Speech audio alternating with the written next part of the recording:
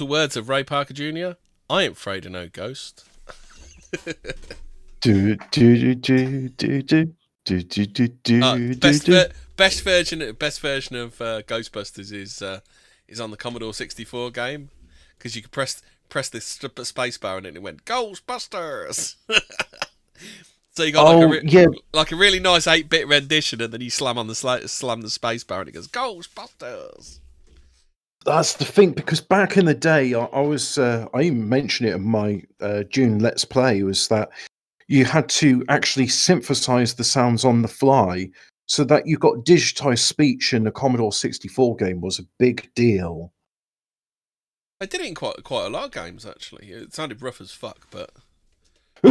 Oh yeah, I mean, it's something to do with the limitations of 8-bit. You can only do certain things with it, but to be fair, it was quite good that they actually managed to get any speech in, considering like the file size was probably in kilobytes, weren't it? Oh, No Fun Zone says, "Fuck me, your intro is 10,000% louder than anything else." It is very loud. I always put the intro super loud to wake people up. Yeah, yeah. Oh, I think I still haven't turned my mic. I think my mic needs turning up a touch. I really got to play with that that synthesizer more. That, you see, that's Zero's introduction with the spooky numbers and the do bits, and then my bit is just like what I call the spooky organ with the seagulls in it, and that's based on Herc's Abacus software synth. I should play some more with that. I've been playing more with the microphone. You have to find some spoopy drops to put in there. Oh yeah. Try and find that bit. I've got the bit somewhere of, because I want to do Fred West at some point. There's a bit where Fred West's talking about the how the ghosts lead him to where they're buried. Have you ever heard him talk about that in the interview? Because I know nothing about true crime. I'm a true crime virgin. Oh, we'll get some true crime episodes done then, shall we, Hobbit? Because when you're doing that Myra Hindley thing, it was like a real eye opener for me. And at the end of the show, I was like convinced, yeah, she done it, and her husband was the willing accomplice. Yeah, I mean, it absolutely didn't seem at all like he was the driving force, did it? No, he was not. So, shall we talk? Shall we do some of our war? Actually, do you got something you want to say? Well, yeah, we're going to do a warm intro. We got some spooky stuff from Unexplained Pistories, and boys sought spider bite to gain superpowers. 3 boys in Bolivia. Boys? Do we mean retards? Yeah. Three boys in Bolivia recently got more than they bargained for when they tried to become Spider-Man. In an incident that serves an alarming reminder of how easily fictional stories can rub off on the impressionable, 3 young boys aged 8, 10 and 12 recently attempted to gain the web-slinging powers of Spider-Man by deliberately allowing a Black Widow spider to bite them. Oh yeah, so you don't just go for like a nice spider which won't kill you. Let a Black Widow bite you. Perhaps they read Black Widow comics. Perhaps they thought they'd grow tits and red hair. Yeah. Oh no. Oh no. I saw that recent. I mean, there's just as well. There's no comic book about the Hornet or something, because yeah, it's Green Hornet, isn't there? That awful film with fucking Seth Rogen. Do you remember that? Well, when you say no more, you had me at Seth Rogen. I understand, like, automatically it means it's going to be bad. No, this was really bad. Imagine like a wisecracking Batman, but with jokes that fall flat on the floor every single time. And Seth Rogen's face grinning forever. Yeah. Yeah, no thanks. I think I'll pass. Yeah, it's the reason I mentioned it is as bad as you could imagine. Because I was trying to remember this bit, that what's the difference between toxin and venom? No, venom, toxin, and poison. Can you actually not drink venom, but you can actually ingest venom and it won't kill you, will it? Is that what? Yeah, venoms won't kill you. So, like, for example, I think stinging nettles are venomous, and hopefully the chat will say, actually, no, Hobbit. Stinging nettles are poisonous. and but what you're thinking of is this. And the reason I say that is because, like, I don't think they're either, are they? Because they use by those hairs, don't they? Yeah, the stinging needle hairs on them, those sting, and then it injects these histamines into you with formic acid, and it's the histamines which cause the rash. But the point I meant about that is, for example, hornets have got a poison, and the poison is necrotizing. So there was like photographs on Wikipedia of these Africans that had been stung by them, and they just got like these abscesses on their arm where the venom's eaten away at the flesh. Nasty stuff. Ooh. Oh yeah, yeah. Just having a look in the the Britannica. I like the Britannica because it's properly based. It's still based, and it was that story we did before where it was kind of like a little bit racist too, weren't it? Encyclopedia Britannica is far more objective than Wikipedia. It's just, unfortunately, Wikipedia seems to be the first thing that comes up. It doesn't actually say whether they're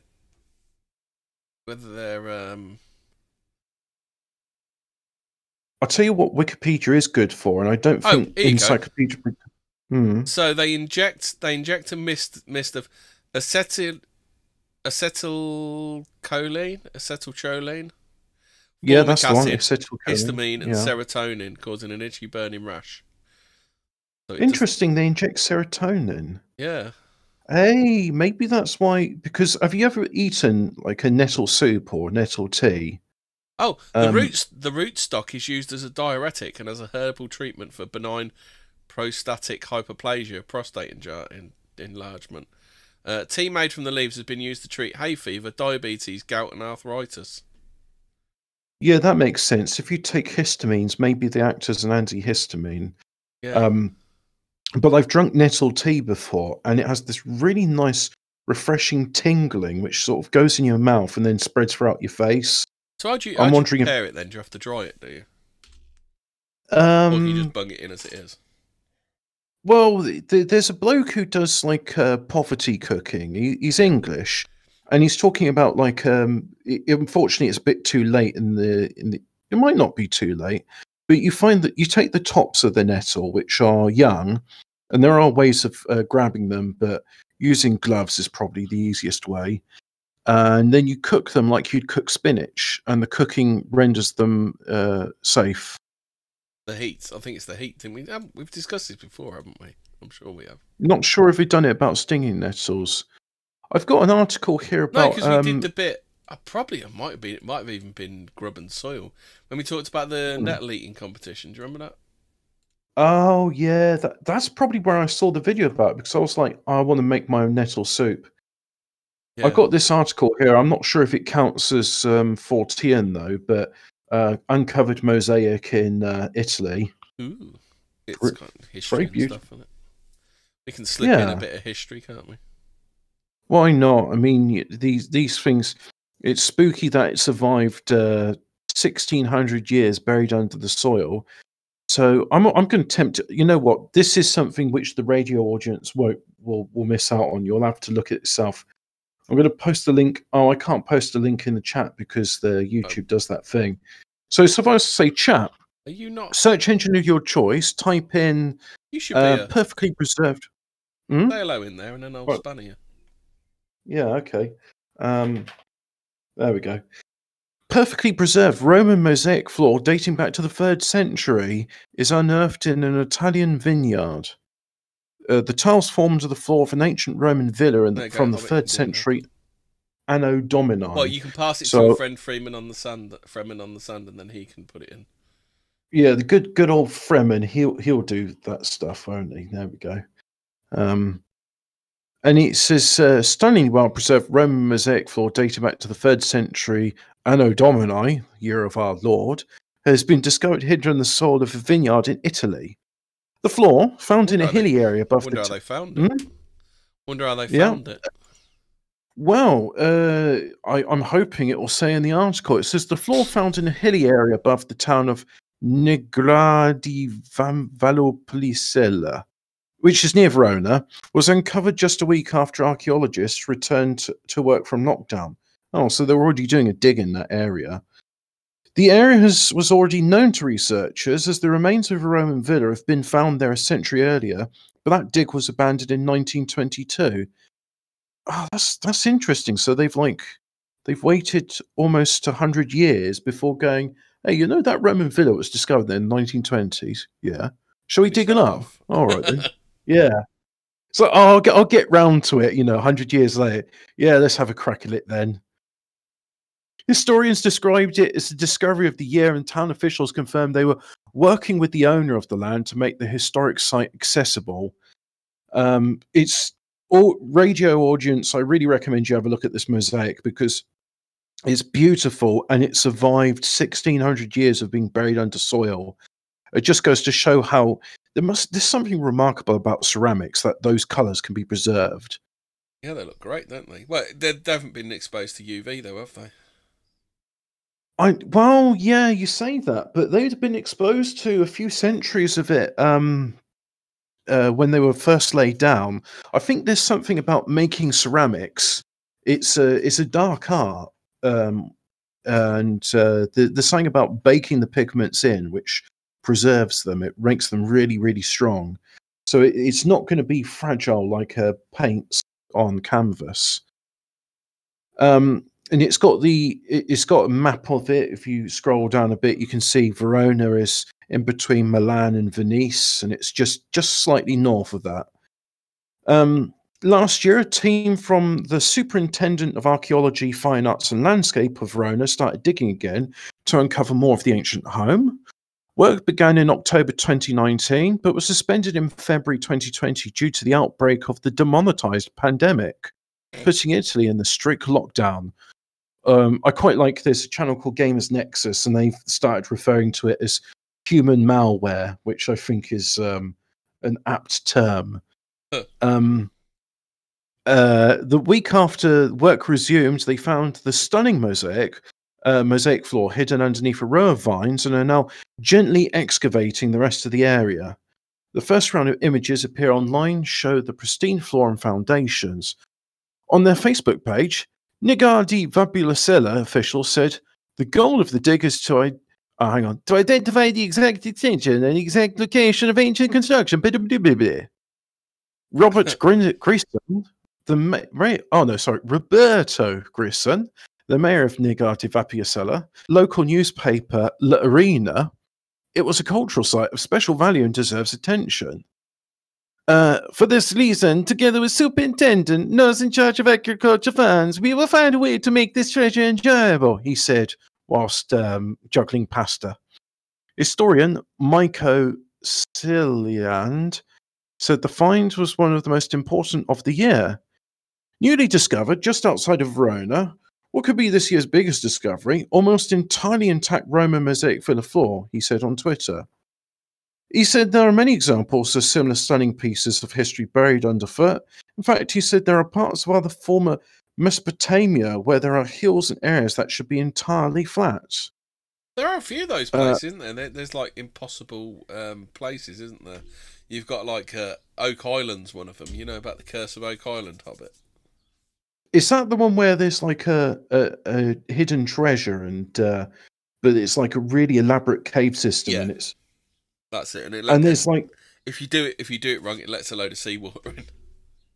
Oh yeah, it's got like hidden layers, and there's like unbreathable gas in there and other stuff. Yeah, there's a whole TV series about it. I've only watched the odd episode. I haven't watched too much of it, but yeah. I think according to the legend, one more person has got to die before it gives up its treasure. Is the legend?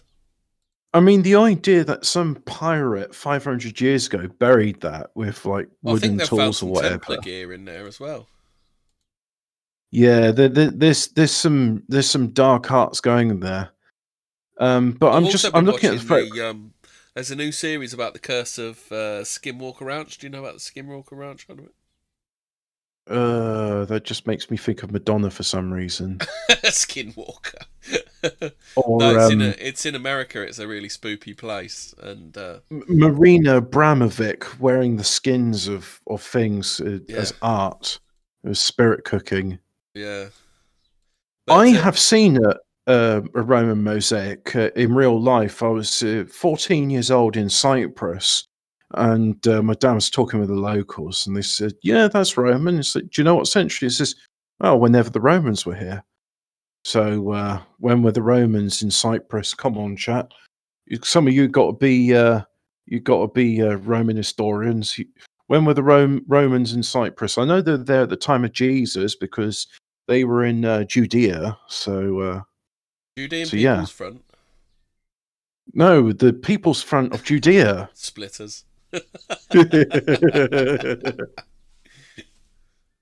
Oh, you're That's dividing the movement. that's still a good thing now, isn't it? Because if you watch that bit about like, it's almost a bit like it's kind of anti-social justice before social justice came about, weren't it?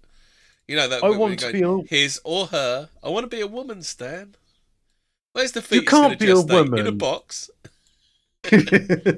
Yeah, I should watch that again. The what's the other one I quite like? The The Question of the Grail's the Holy next one. Grail. Yeah, I like that film because it's just like, we haven't got enough budget to finish this. I know, we'll have the police come Let's in do and a stop bit. it all. Let's do a bit. Yeah, and that's the nice. That's how like when you're you're constrained for resources, I think it encourages creativity. I think in Um, film making, I think necessity was the mother of invention, wasn't it? yeah, yeah, but Because that's where sometimes RoboCop got his signatures like slow walk from because of the constraints of the outfit, wasn't it? I know. I mean, how would they get? Because if he's supposed to, I think in the later film they do show him like running really fast, but Yeah. how are you going to get a guy wearing like a big bulky outfit to be running at 40 miles an hour? Well, apparently in This is the script he was said to run like Spider-Man was what they said in the script. for some reason I was thinking run at 40 miles an hour. I don't know. Yeah, I don't know how fast Spider-Man can run. I'm just thinking like Space Marines can run at 40 miles an hour, and the hey, this is another one as well. I mean, in June, if you effectively if you take the sort of when they're winning battle against the Harkonnen, what you need to do is stop watching the film, watch Lawrence of Arabia because it is about guerrilla warfare. But Frank Herbert and the David Lynch agreed that we need some sort of plot device, i.e., the weirding module, because we can't have people in the Mexican desert with 40-degree heat doing kung fu moves in rubber suits. So yeah, they came up with a plot device, and you know what? I think it's not a clumsy plot device. I think it works quite well, and it sort of gives this new concept, which wasn't actually in the books. It was like the idea that sound can be used as a weapon. Have you ever seen the making of the bit where RoboCop raids the drug warehouse in RoboCop? Is that in? Oh, I thought that was RoboCop 2. That's RoboCop. No, the other drugs warehouse from the first one. Apparently, poor old Peter Weller was dying in the suit because it was like I think they filmed it like Vegas or something like that, but it was like mega hot, so they had to like install fans in the suit and stuff. Actually, that sounds like quite a good idea. Installing fans in it just adds to sort of the whir of. I'm sure the sounds were put in post effect, but just sort of like the little whiny servo motors and the wind chunk sounds. Yeah, that was good stuff. But No Fun Zone says from like 100 BC to 1200 sometime. That really narrowed it down there. Oh yeah, so a period of 1300 years. Yeah, well, Flary Canary's got it right. Season 32 of Oak Island, they still ain't found shit. There's been no end to fucking series of that program. Maybe the treasure was all the ad revenue they made along the way. I assume this is on like a mainstream television show. Where it's on like the History Channel or so. I think it's on the History Channel. I think. Mm-hmm.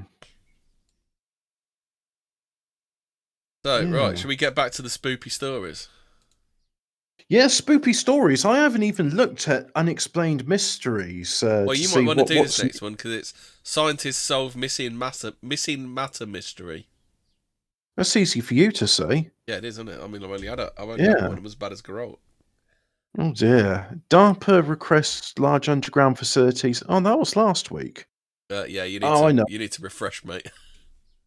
Yeah, I'll go to news and boys sort spider bite, spider solve missing matter mystery. There we go. Yeah. Missing matter mystery. Peter Piper picked pickle pepper. He thrusts his fist against the post and still insists he sees the ghosts. Oh, she sells seashells on the seashore. Red lorry, yellow lorry, lorry, yellow lorry. So, new light has been shone on the whereabouts of the tongue twisters of the galaxy. Oh, sorry. The universe is missing baryonic matter. What is baryonic matter? I don't know. Nobody knows. Is it North? Does it look like North FC? I don't know what baryonic matter is.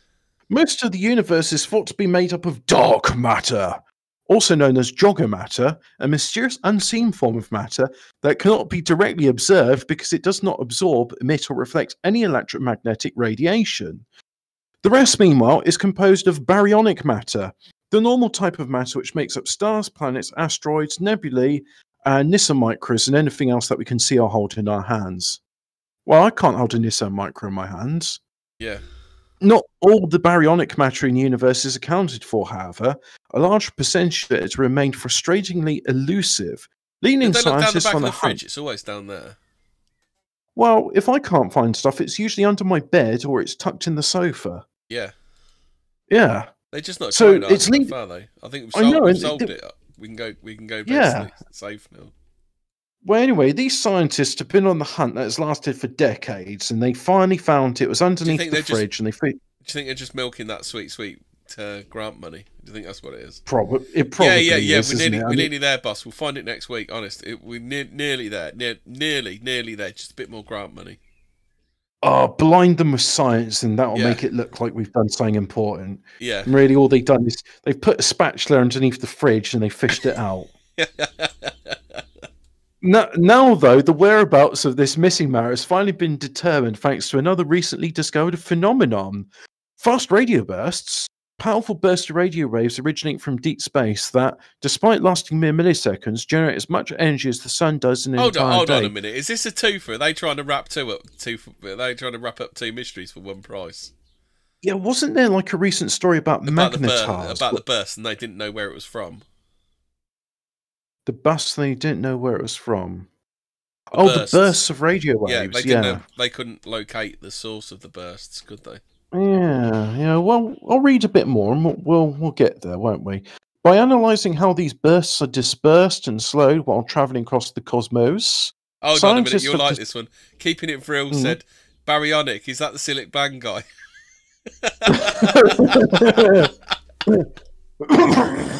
Oh dear. And Ron Anderson says the intellectual dark matter. There we go. So, by analysing how these bursts are dispersed and slowed while travelling across the cosmos, scientists have determined that missing matter is situated in the cold void of space between galaxies. Oh, that's interesting. I didn't think there was anything in between. Is that the space equivalent of down the back of the fridge? Yeah. Or slipped under the fridge? The cold void of space. I mean, is it the cold void of space between the fridge and the wall? Is that what they really mean? But behind the radiator where all the cobwebs are, and you don't dare stick your hand. I always thought like the gaps between galaxies, that's got to be like the closest naturally occurring vacuum ever. There can't be anything out there, surely, but we don't know because we can't really observe it, or we haven't got probes there. So let's see. It's been fine. Oh, here we go. For radio. Yeah, so analysing how these bursts are dispersed, yeah, I've done that. Intergalactic space is very sparse, said Associate Professor Jean-Pierre Macquart. Well, it's called space for a reason, isn't it? Yeah. From the Curtin University node of the International Centre for Radio Astronomy Research. So there's a Curtin node for all that. The missing matter was equivalent to only 1 or 2 atoms in a room the size of an average office. Like a mysterious universe, it means there's much more to be understood. The thing is we've discovered is the atmosphere of the universe It's the ecosystem in which galaxies live from here on, he said whilst eating a croque monsieur. Yeah. Yeah. I mean, a ham and cheese. So yeah, Toasted sarnie.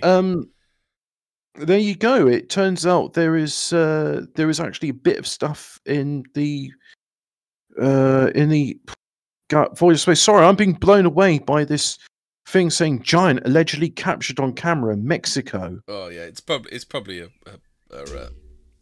fake, but we'll have a look at that. Did you want to? This is awfully prescient, isn't it? The chip lip smacking hints at origin of speech. There's been a lot of chimps lip smacking in Minnesota, hasn't there, today? I was just going to say it hints at the origin of a chimp out. So, do you want to read this one or shall I? Oh, go on, you do it. I've got to blow my nose. A new study has revealed the chimp lip smacking could be a clue to the ancient origins of human speech. Exactly when and how the ability to speak first arose in humans has long remained something of a mystery. But now it seems that the behavior of chimpanzees, our closest living relatives, citation needed, may offer important clues at hinting how our ancestors first began to form words. It is well established that chimps smack their lips and move their jaws in the fast-paced cycles to speak with one another. But now a new study... Hold on. We've got another joke from the Barry Silly Bang. This is the next one on. Big Bang and the Dirt is gone, lol. That's bad. That is bad. Yeah. I like that. I do. He says, it is well established that chimps smack their lips and say, hey, yo, gives me that. Hey, yo, where's the nearest target? Yeah.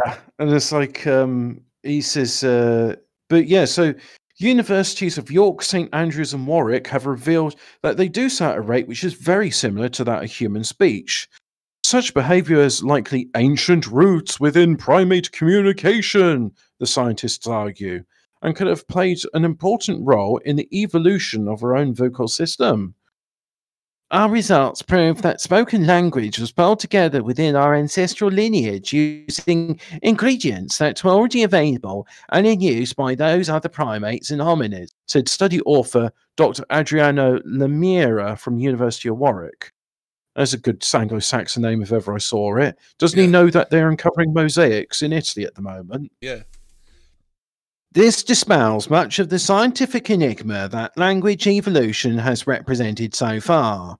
We found pronounced differences in rhythm between chimpanzee populations, suggesting that they are not automatic and stereotypical signals so often attributed to our ape cousins.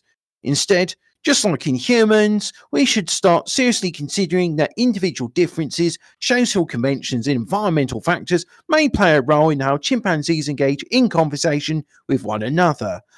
I've read this article somewhere else, and they said they've also noticed that chimps in the wild and chimps in captivity, the ones in captivity do lip smacking quicker, and they reckon it's because of exposure to the rapid patter of human speech. They emulate it in their own way. They're throwing down raps, are they? Yeah, they're aspiring SoundCloud rappers. Hey, there's a related article to this from 2 years ago. Did the US lab create a human Z 100 years ago? The answer is yes. And also Angola created one quite recently. Did you see that one? That's not true. That's a fucking meme. Well, it wasn't created in a lab. It's just he does look a bit like a chimp. Photoshopped, isn't it? It's real. I have seen chimps with nostrils like that before. It is real. But shall I read this chimp human Z thing, or do you want to do a story? I'll do a story. What do you want to do next? Do you want to do the one about the giant, or are we doing that together? Not sure really. I mean, we do need to do an episode about giants, so maybe that'll give it a good a teaser for the future. Maybe. Residents of Mexico's. Are you going to check your dinner then? Yeah. I'm going to stir the pot. So be right back. Okay. Residents of Mexico's San Luis Potosi region reportedly claim to have witnessed a very large humanoid creature. From Jack and the Beanstalk to Jason and the Argonauts, tales of giants have been an integral part of Fairy tales, folklore, and mythology for thousands of years in countries all across the world. But could there really exist, or have existed, enormous humanoids of such extreme scale? Some residents of the Huasteca region of San Luis Potosi, Mexico, seem to think so. The evidence of a series of claims, reports, even photographs pertaining to be the sighting of a very large creature that was allegedly spotted last week near the municipality of Ciudad Valles.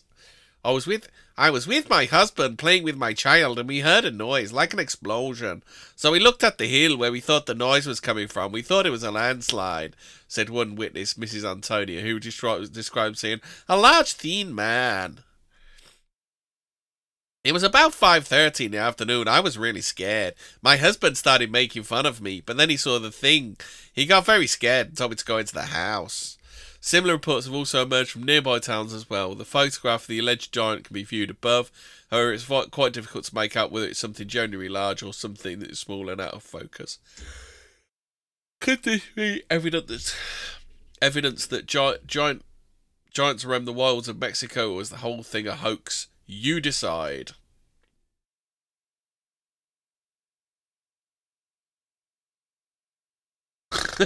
In the era of 4K cameras, that's the best pick they could manage. Yeah, it was pretty crappy, wasn't it?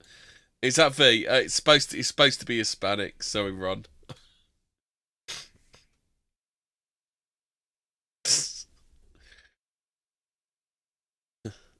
Who's LVGH?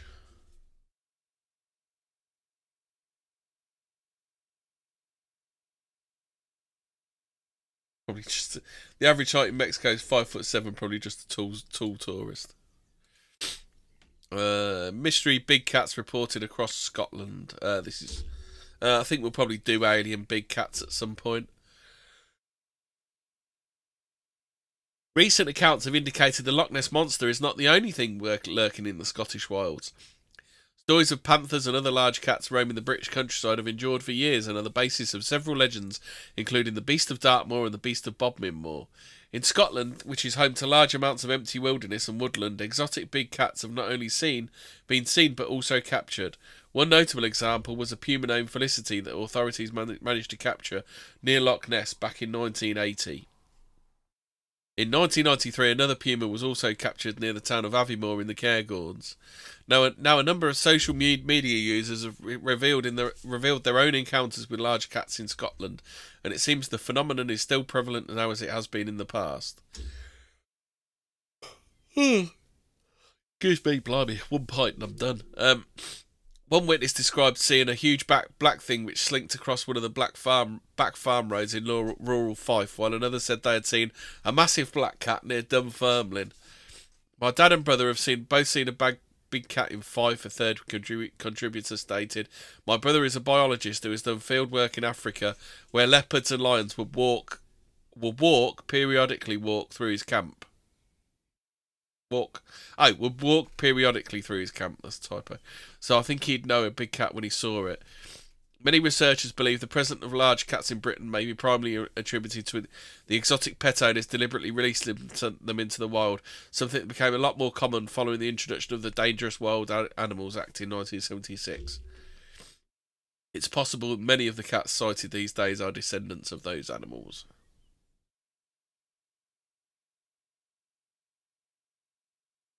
There's a super rare white grizzly spotted in Canada.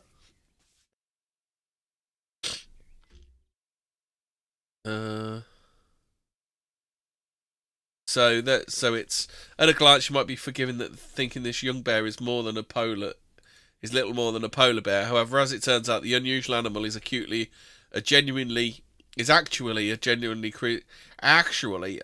grizzly bear, not with albinism as might be expected, but with a recessive gene that's given its coat a distinctive shade of white. It was recently spotted by a family who'd been out for a drive along a remote stretch of highway. Is that story?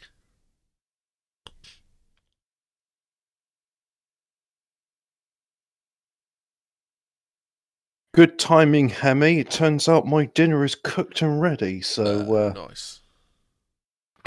Yeah. You're gonna be lip smacking all the way through this story, then, are you? I'm Or trying to open be this. aping human speech. The blind see letters delivered into their brains. Have you seen this one, Albert?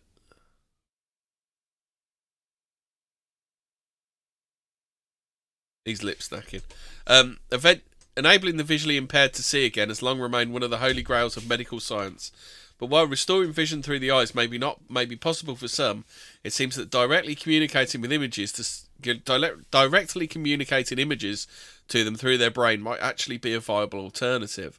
In a new study, a team of researchers led by Michael Beauchamp of Baylor College of Medicine in Houston successfully managed to communicate the shape of various letters to blind participants by delivering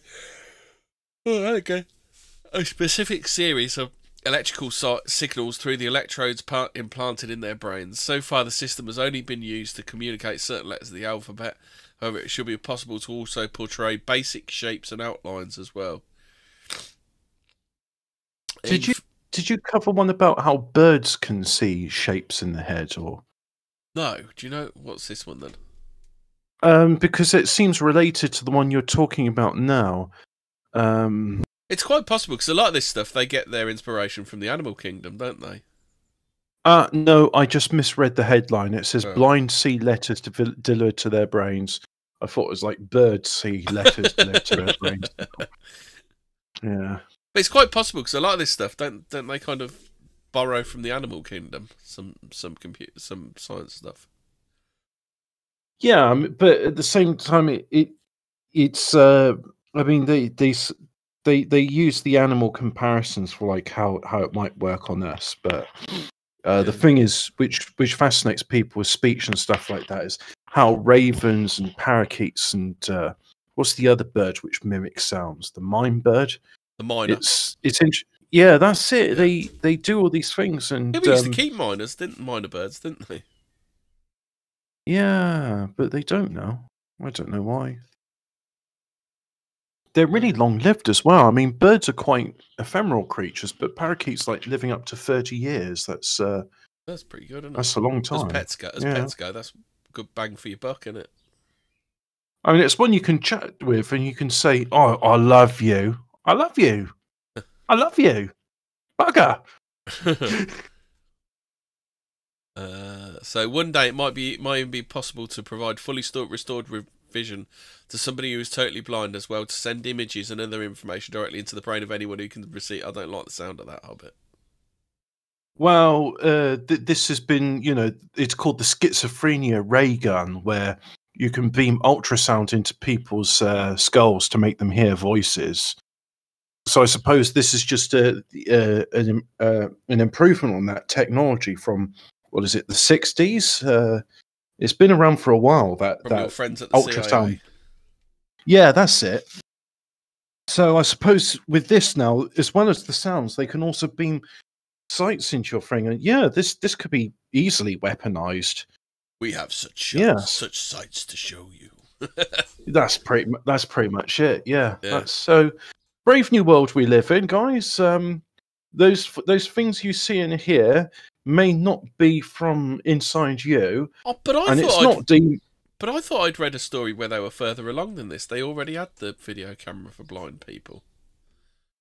Oh, what? Like they've got like retinal implants or something. I think this is like bypassing that altogether. And I thought it was something like they've managed to get people to see 8-bit images, like quite blocky images. Well, maybe they figured a way to graft cameras onto the optic nerve, but this way they're talking about beaming it, and I assume they mean beaming it directly into the visual cortex. But is a bit of supposition for you, right? Say in the olden days when people see and hear demonic things, and it's like, oh yeah, he's possessed by demons. Imagine you've got a CIA glow in the dark, and he's beaming all this stuff into your brain, and it's demonic and stuff like that. Someone could say, oh, well, actually, the source of those disturbing images is purely technological, and there's nothing demonic about it. Well, I would say, yeah, it is demonic. Yeah. You're using tools to do demonic possession, but it's still demonic. Have you seen this one? The next page over. Alligator that survived World War II dies aged 84. An aged Oh, this alligator. Hitler's favourite alligator. Oh, you already know this story then, do you? Yeah, people keep saying it's like it's this Russian alligator, and it's like Hitler's absolute favourite, and I don't know why. I'm just like, all right, okay, I bet there's a that's story about him interesting. feeding Jews to it. I'll bet there is. Is there? I'll bet there is. There has to be, don't there? If Hitler owned an I mean- alligator, there's bound to be a story, isn't there? The Germans are really cruel and inventive in all the ways they would execute Jews. I mean, did you hear the one where like a Jew got frozen and then was like thrown out of Dropped this out of a fridge. Yeah. yeah, in front of the family and shattered into 1,000 pieces?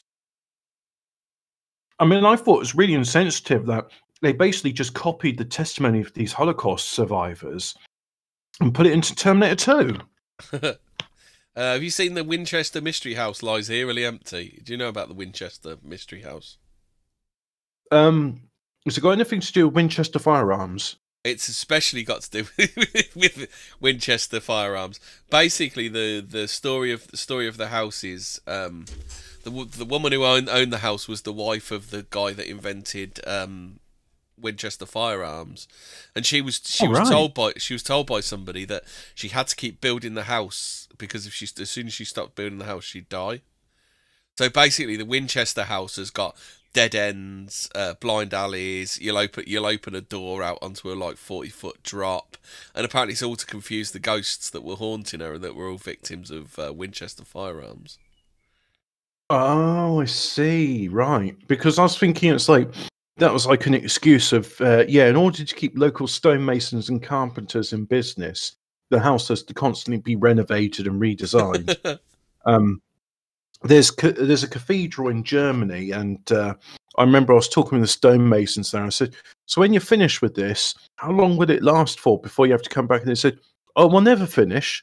Once we do one side, someone will have to start on the other side." Yeah, so it's like was it the fourth bridge? The fourth bridge is the same, isn't it? As soon as they finish painting, they start again, don't they? Well, I mean, it's constant. These buildings need constant maintenance, and I think that's fine because then that means you've got constant generations of stonemasons and painters and people with these skills carrying on. Yeah. So anyway, this place is just like absolutely bizarre, and it's quite dangerous as well because, like I said, there's doors that open out over 30-foot drops and things like that. Hey, Flurry Canary says there's 100-year-old cockatoos out there as well. So, I mean, I didn't know. What is the longest-lived bird? Don't know. I know there's Yeah. they're talking about the bear and the eagle.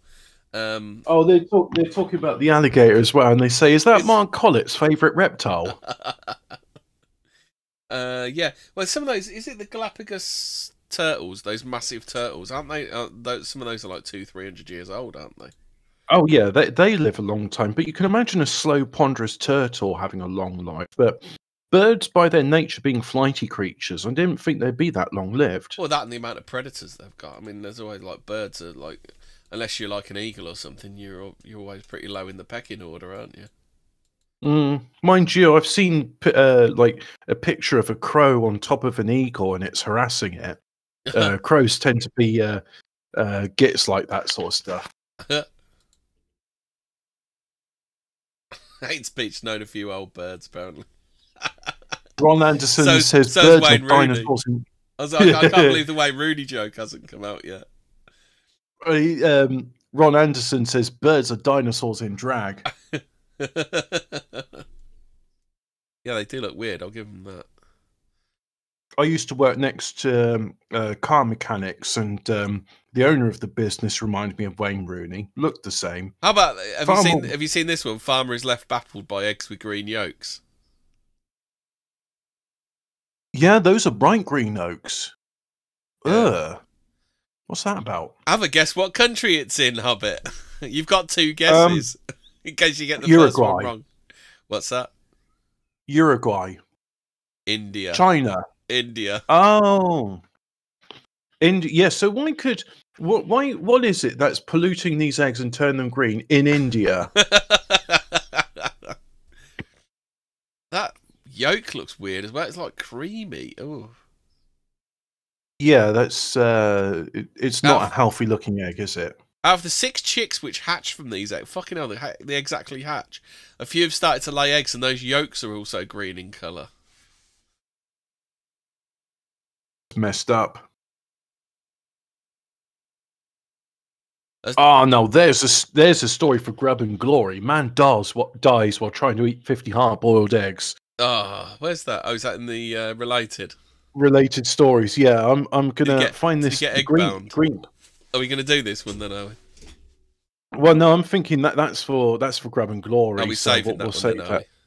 Yeah. He's. I guess he tried to do a cool hand Luke. Wasn't very cool. You dying though. Yeah. A fossil of world's largest kangaroo discovered. Were we talking about kangaroos the other day? Was it in VC or was it on a show? I can't remember. Been talking about in grub and glory because kangaroos are hard bastards, aren't they?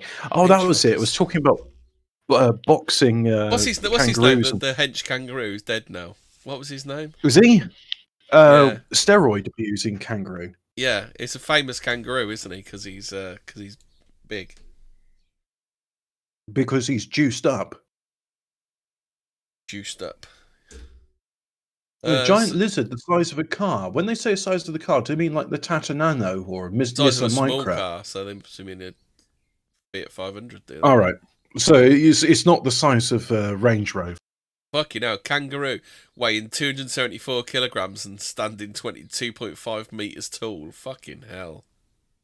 So in other words, like your typical... What's that in proper money, Hobbit? Well, in old money, that's over £500. 250 kilos would be £550. So yeah, it's close to £600. Which is what in stone? 514. 14, but yeah, I don't know, but you know, me £600. So in other words, it's your average ethnic American, hyphenated American. Yeah, like, but just a lot taller. So it's 140 is 10 stone, 280 is 20 stone. Mate, I think it's. So you're looking at something like a 30-40 stone. What's 2.5 meters? 2.5 meters is it's a lot, isn't it? Yeah. Was it 3 feet a meter? 3 feet a meter, roughly. Yeah, that's it, isn't it? So 275 kilograms, 43 stone. There we go. 43 stone, and so what's the height then, Hobbit? Well, you got your. Oh yeah, we'll do length. So its length is not miles. We'll go into meters, and we want it in feet and inches, or just feet. 2.5. Oh, it's not 25. No, come on, I can do this. 2.5 is 8 foot. 8 foot. What is 1/5 of a foot? It's more than 8 feet. 1/5 of an inch, 12 inches is this. Oh dear, this hurts my head. I think countdown for dullards. I need to lie down. Well, hang on. 1/5 of a foot is you've got 12 inches in the feet, so 1/5 of a foot 2 inches. Is no, because there'd be if it was 10 inches, that'd be 1/5. Come on, I should be able to. All right, so 1/4 of a foot is 4 inches, right?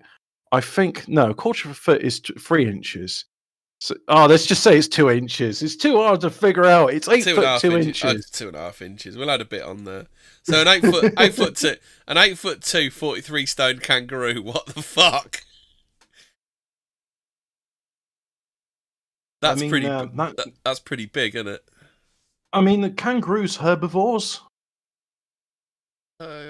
He's got to be eating a lot of chips and meat pies in order to be that weight.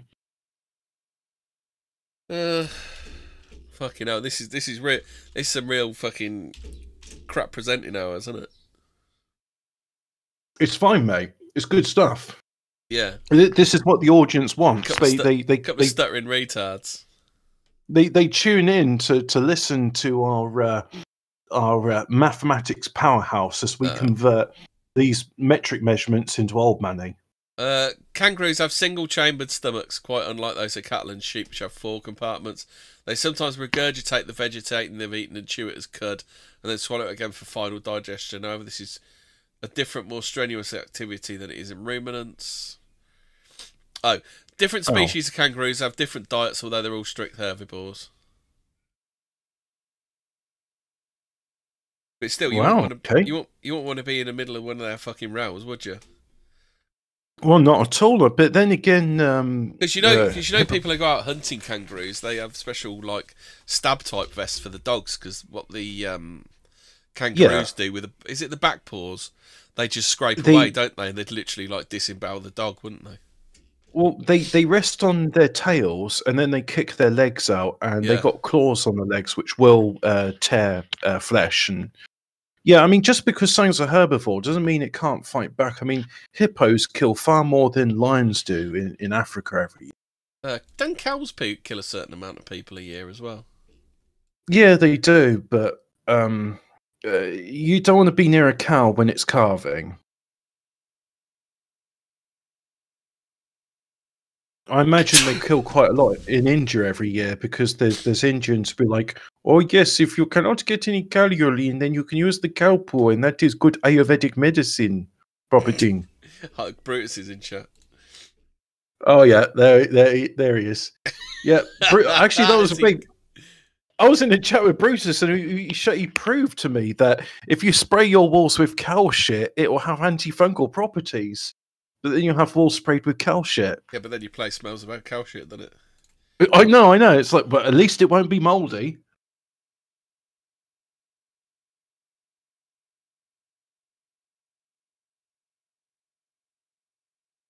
I think the hay fever's got me. I need some nettle soup, Hobbit. No, what you need to get is some quail's eggs. This is a thing. I can.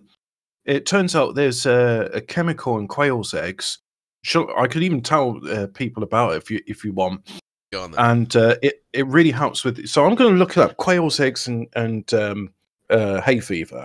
So quail's eggs, hay fever. All right. So quail's eggs for sinus allergy and asthma treatment. Right. So let's get to the bit of it. You do your autism bit. I'll be back in a minute. Yeah, sure. So whilst my guest is suffering with tree pollen in his nose, did you know that quail's eggs are good for you? Yeah, it is. Excuse me, I'm right. Let me see. Where's the bit which I want to go through? Because this article is just sort of saying like a long list of symptoms. As a rich source of vitamin A retinol and antioxidants, it acts as a natural histamine suppressor while healing the mucous membrane and neutralizing free radicals, blah, blah, blah. Yeah, but okay, so this is just advertising quail's eggs you can buy from them, but it doesn't actually go. There is a chemical, and chat, if you bear with me, I'll find out what it is. So this is not the one. Let me see. Allergy relief from quail egg powder. Well, this is a vitamin retailer. So maybe they'll actually mention what. There's a specific chemical in quail's eggs, and I think it's some sort of mucus-like chemical.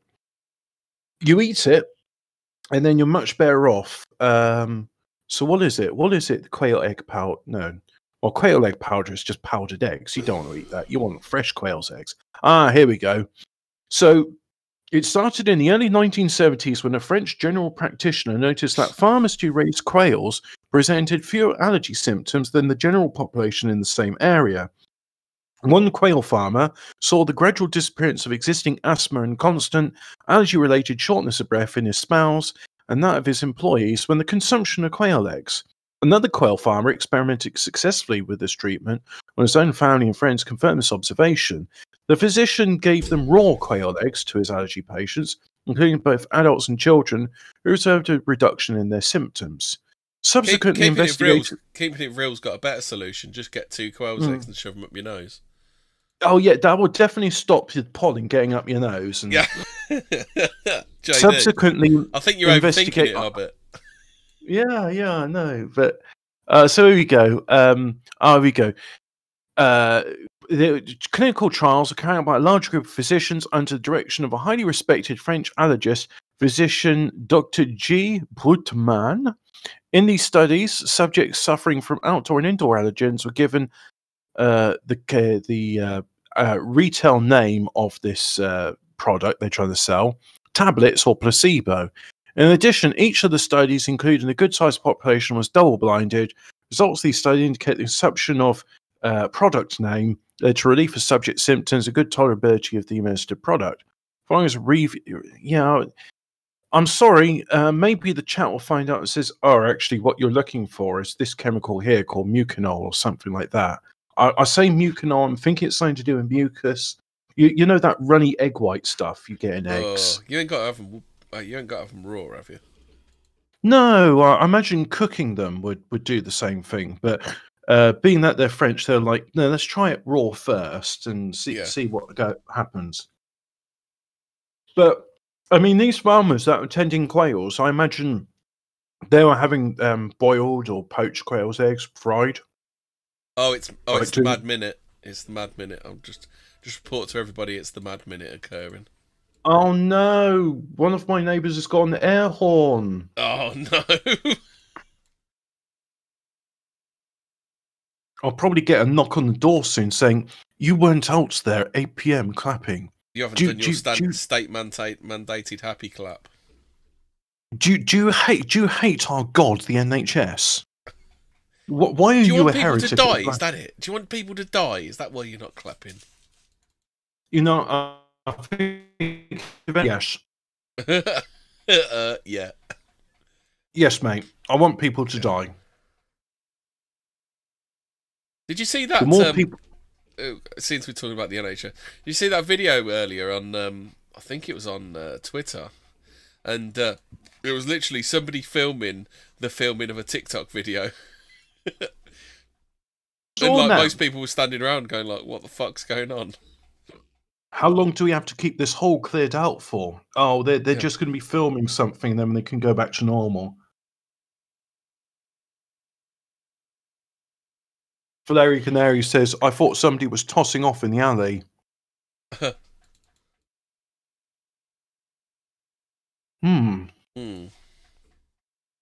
wonder what kangaroo tastes like. I've never eaten it. I don't know, but I know what happens when you cross a kangaroo and a sheep. I don't know. Tell me. Woolly jumper. Oh yeah. Okay. I was just trying to imagine the logistics of how the Welshman's going to hold on whilst it's jumping all around.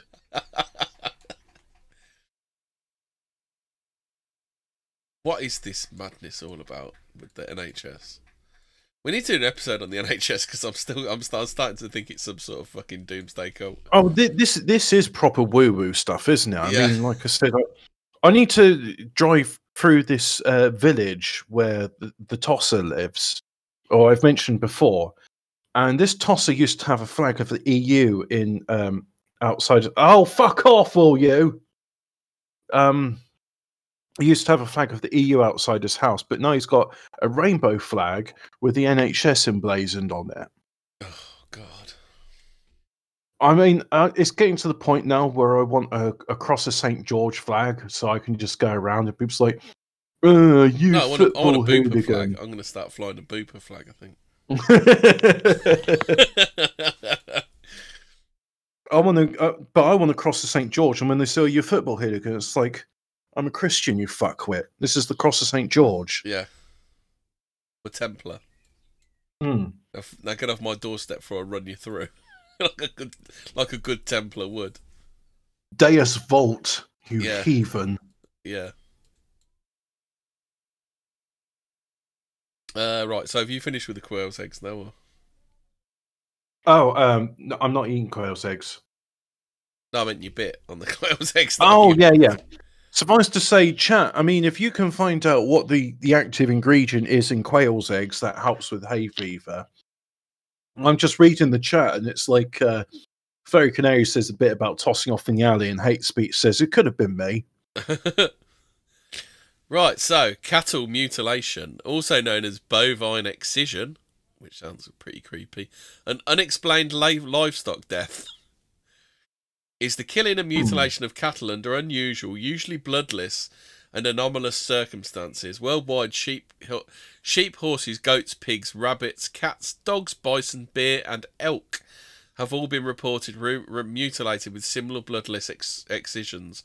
Often ear, eyeball, jaw flesh, tongue, lymph nodes, genitals, and rectum are removed. Since the first it's just a Frenchman, isn't it? Well, I think I figured this out. It's just somebody who's French, isn't it? Who wants to eat lymph nodes, though? I don't know. They're a bit chewy.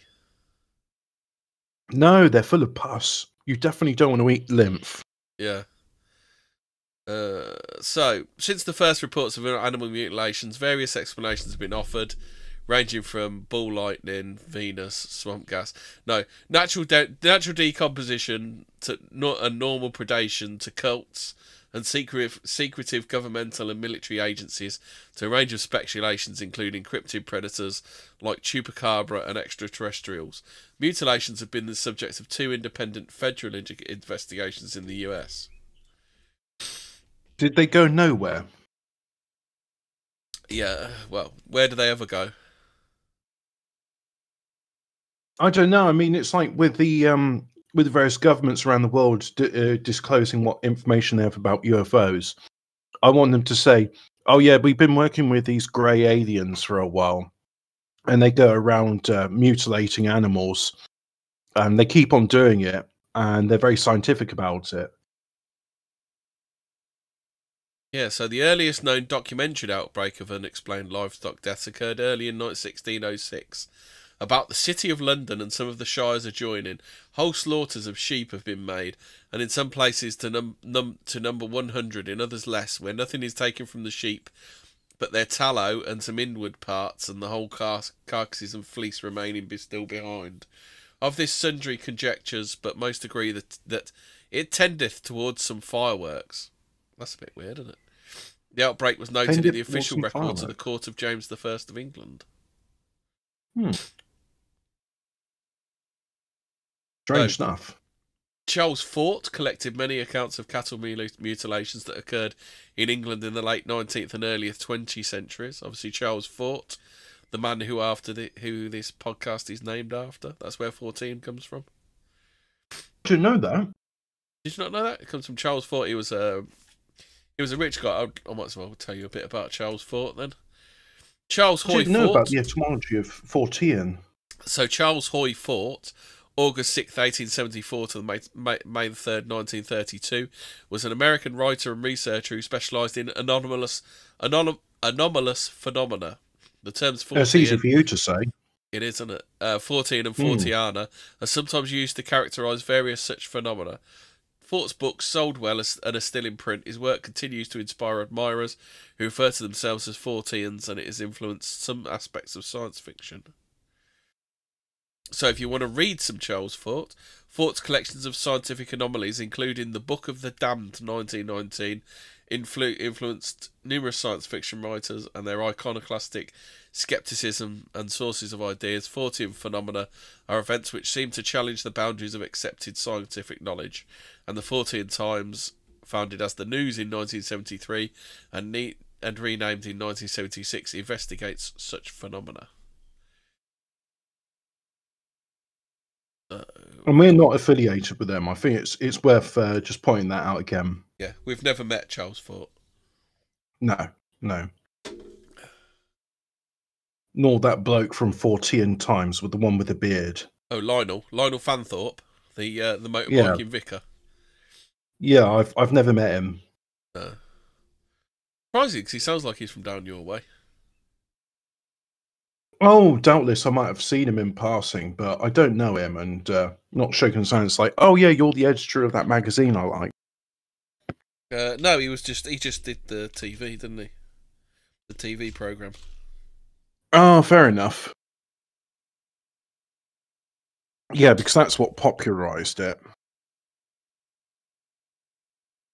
Oh no, there's sirens as well. There's probably going to be a knock on my door. Oh no, you won't Says, bump into him hello. because he's born in Dereham in Norfolk, and he lives in Cardiff, South Wales. Ah, good. Yeah, I haven't met him. Yeah. Sorry, I just heard sirens outdoor. There might be a knock on my door saying, "Why weren't you clapping?" You didn't do your state mandated clap. Yeah, you are arrested for blasphemy. So, right, did you want to? I'll do it. Right, physical characteristics of mutilations. In most cases, mutilation wounds appear to be clean and carried out surgically. Mutilated animals are sometimes, though not always, reported to have been drained of blood and show no sign of blood in the immediate area around their wounds. According to Howard Burgess, nearly 90% of mutilated cattle are between 4 and 5 years old. The absence of tracks or footprints around the site of mutilated carcass is often considered a hallmark of cattle mutilation. However, in some cases, strange marks or imprints near the site have been found. In the famous Snippy case, there was an absolute absence of tracks within a 100-foot radius of the carcass, even though the horse's own tracks disappeared within 100 feet of the body.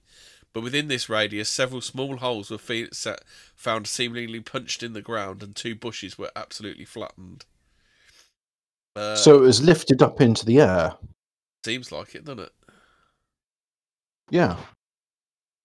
So, in June 1976, a trail of suction cup-like impressions were found leading from a mutilated 3-year-old cow. The indentations were in a tripod form, 4 inches in diameter and 28 inches apart, and disappeared 500 feet from the dead cow. Similar incidents were reported in the area in 1978. So we have some laboratory reports. Laboratory reports carried out on some mutilated animals have shown unusually high or low levels of vitamins or minerals in tissue samples, and the presence of chemicals not normally found in animals. However, not all mutilated animals display these anomalies, and those that do have slightly different anomalies from one to another.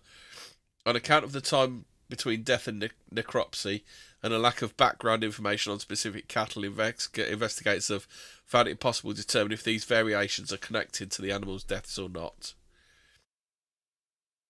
In one case, documentary by the New Mexico police and the FBI, an 11-month-old Hereford Charleroi. It means Charles the King. Charleroi. Belonging to a Mr. Manuel Gomez of Dulce, New Mexico, was found mutilated on March the 24th, 1978. It displayed classic mutilation signs, including the removal of the rectum and sex organs with what appeared to be a sharp and precise instrument, and its internal organs were found to be inconsistent with a normal case of death followed by predation. Both the liver and heart were white and mushy. Both organs had the texture and consistency of peanut butter. What do you think to that then, Hubbard? I mean, I can't speak for liver, which is quite a flabby and rubbery organ.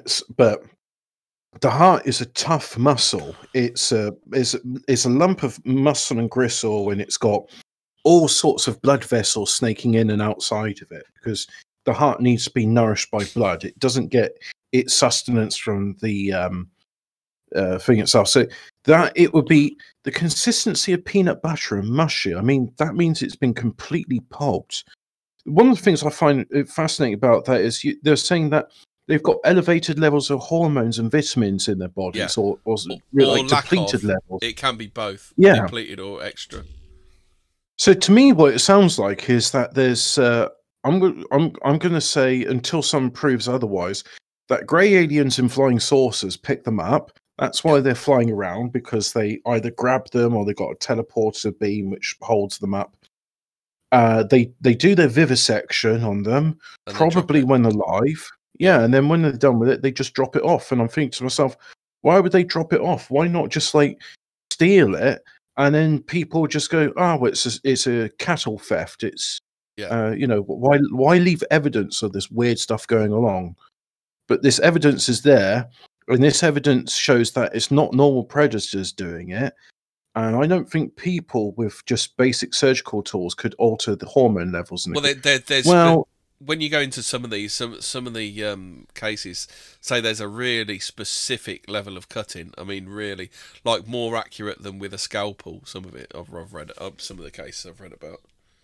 Yeah, I mean, it's stuff where you search a surgeon and they say, I couldn't do that, and I don't know any surgeon alive that could do Yeah. that. Incredibly precise stuff. I mean, am I right in thinking I might be jumping the gun here, but there's like corpses where the blood vessels have been removed or the nerves have been removed whilst not damaging all the other organs? I haven't found any. I haven't personally read about stuff like that, but I wouldn't be surprised if that was possible. One of the weirdest one I read about was like there was a dog. Somebody saw this like mysterious dog thing, and it was ripping ears out at the root. I don't even know what that means. What is the root of of an ear? Yeah, exactly. But they were like just ripping ears off of. I think it was sheep. I mean, the only thing I can think of ear ripping is Vincent van Gogh or Chopper Harris. Yeah. Right. So the animal's heart, as well as bone and muscle samples, were sent to the Los Alamos Scientific Laboratory for microscopic and bacteriological studies, while samples from the animal's liver were sent to two separate private laboratories. Los Alamos detected the presence of naturally occurring Clostridium bacteria in the heart. Do you know what that is? Sorry, I was just in the middle of suppressing a sneeze. Yeah, Clostridium is one of those, like Streptococcus albans and the other one. Every like living creature and thing is covered in bacteria, and Clostridium is something which you get in your skin, but is not usually in your internal organs. Well, basically, Hobbit. If you look in the mutilations channel, it's the top one. I'm going through the Wikipedia first before I go through some of the articles. I'm down at laboratory reports if you want to read along. So let's see. Cattle mutilations. Yep. I mean, I'm not sure if this is something for another episode, but this will tie into alien implants. Yeah, we can do alien implants at some point. Yeah. So Los Alamos detected the presence of naturally occurring Clostridium bacteria in the heart, but was unable to reach any conclusions because of the possibility that the bacteria represented post-mortem contamination. No microscopic changes of pathological significance were found in the heart tissue. So here's the one. Samples from the animal's liver were found to be completely devoid of copper and to contain 4 times the normal level of zinc, potassium, and phosphorus. The scientists performing the analysis were unable to explain these anomalies. Well, if it's devoid of copper, it's got to be pikeys that are taking them, then, isn't it? I bet. Was it? Did it have low levels of lead as well? Yeah, space pikeys. There we go. They go in their flying saucer transit vans, and they just go nicking lead and copper out of people's animals. So does that say anything to you? Like no copper and 4 times the normal level of zinc, potassium, and phosphorus. I don't know. I'm not enough of a biologist to say that. Oh yeah, this would indicate this, and this has happened. Because I mean, the only thing I could say is if you've got elevated levels of adrenochrome, that shows that adrenaline's been coursing through their body, and adrenochrome is one of the metabolites of adrenaline. So that indicates if a creature or a human's been tortured, they'll have adrenochrome in their body. Right, so blood samples taken at the scene were reported to be light pink in colour. So does that mean like highly oxygenated then, does it? Hobbit or something? No. I've seen arterial blood before. It's bright red, whereas venous blood is dark red, like a almost mahogany in some cases colour, or maroon. Did not clot after several days as well. Well, there you go. It has something added to it. I mean, I want to say a plasticizing agent, but that would clot it. So this has got something inside it which has changed the color from red to pink, and it stops it from clotting. So what chemicals can stop blood from clotting? An anticoagulant. Warfarin. I don't know Yeah, because but does there's wolf? not enough information, is there? Because like rat Yeah, what poison, color rat pink poison. isn't it? Oh no, because rat poison makes the blood so thin that it goes through the organs that it seeps out through the organs, doesn't it? That's how blood poison works. That's how rat poison works, isn't it? Oh, okay. Because I know, like, well, there's numerous sorts of rat poison. You're not supposed to use it, but if I've heard of people using nicotine as a poison, which is vasoconstrictive, and I that think just warfarin's the main one, isn't it? You know, the one that they give to people after they've had heart operations and things. yeah, yeah. I mean, literal rat poison. It's like, here you go, have some of this. Been informed by my research. Apparently, heparin is the one. Heparin. Heparin. Sorry. Oh, heparin. Yeah. Hep- heparin. Write Heparin. I that think. down, Jamie. Light pink in color, didn't clock. Oh, there's a citation for this, so I'm going to click on the citation and see Operation Catalyst Section 4 FBI report. Ah, there's this FOIA request. Oh, this is just like a hand typed document from the 1960s, so there won't be any photographs. Yeah, there won't be any photographs on it saying what color light pink it is. Um, But there is actually things that was talking about. Can I zoom in on this? No, I can't.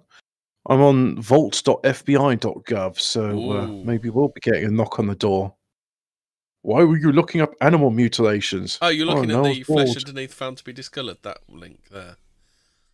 No. I just the citation for light pink in color, citation 11. So I'm looking at here, and it's like findings, but heart muscle, no microscopic changes of pathological significance were found. Blimey, it's 27 animal mutilation. There's the one I'm on is animal mutilation. 27 pages of it. It's really here we badly go. So copied, isn't it? So I'm looking here. This bacteriology. It says a specimen obtained from a heart chamber was cultured and shown to contain a rod-shaped organism identified as Clostridium species. Well, Clostridium just means it's rod-shaped. Definitive classification was not made. There we go. It's just some sort of bacteria was in the heart which looked consistent with what Clostridium looks like. But yeah, this is. Sorry, chat. I'm scrolling through hand-typed, handwritten documents here. That's photos started really badly. Yeah, and unfortunately, there's no diagrams or something which is pertinent. But I'm on this like, what color light pink it says in the one I found the liver was checked against the healthy food market liver. They just went down. Yeah. They just went down the fucking butchers and bought a liver. Well, yeah, I mean, that's what I would. If I was working in a lab and I'd be like, hey, look, I don't eat liver. Is this what liver should look like?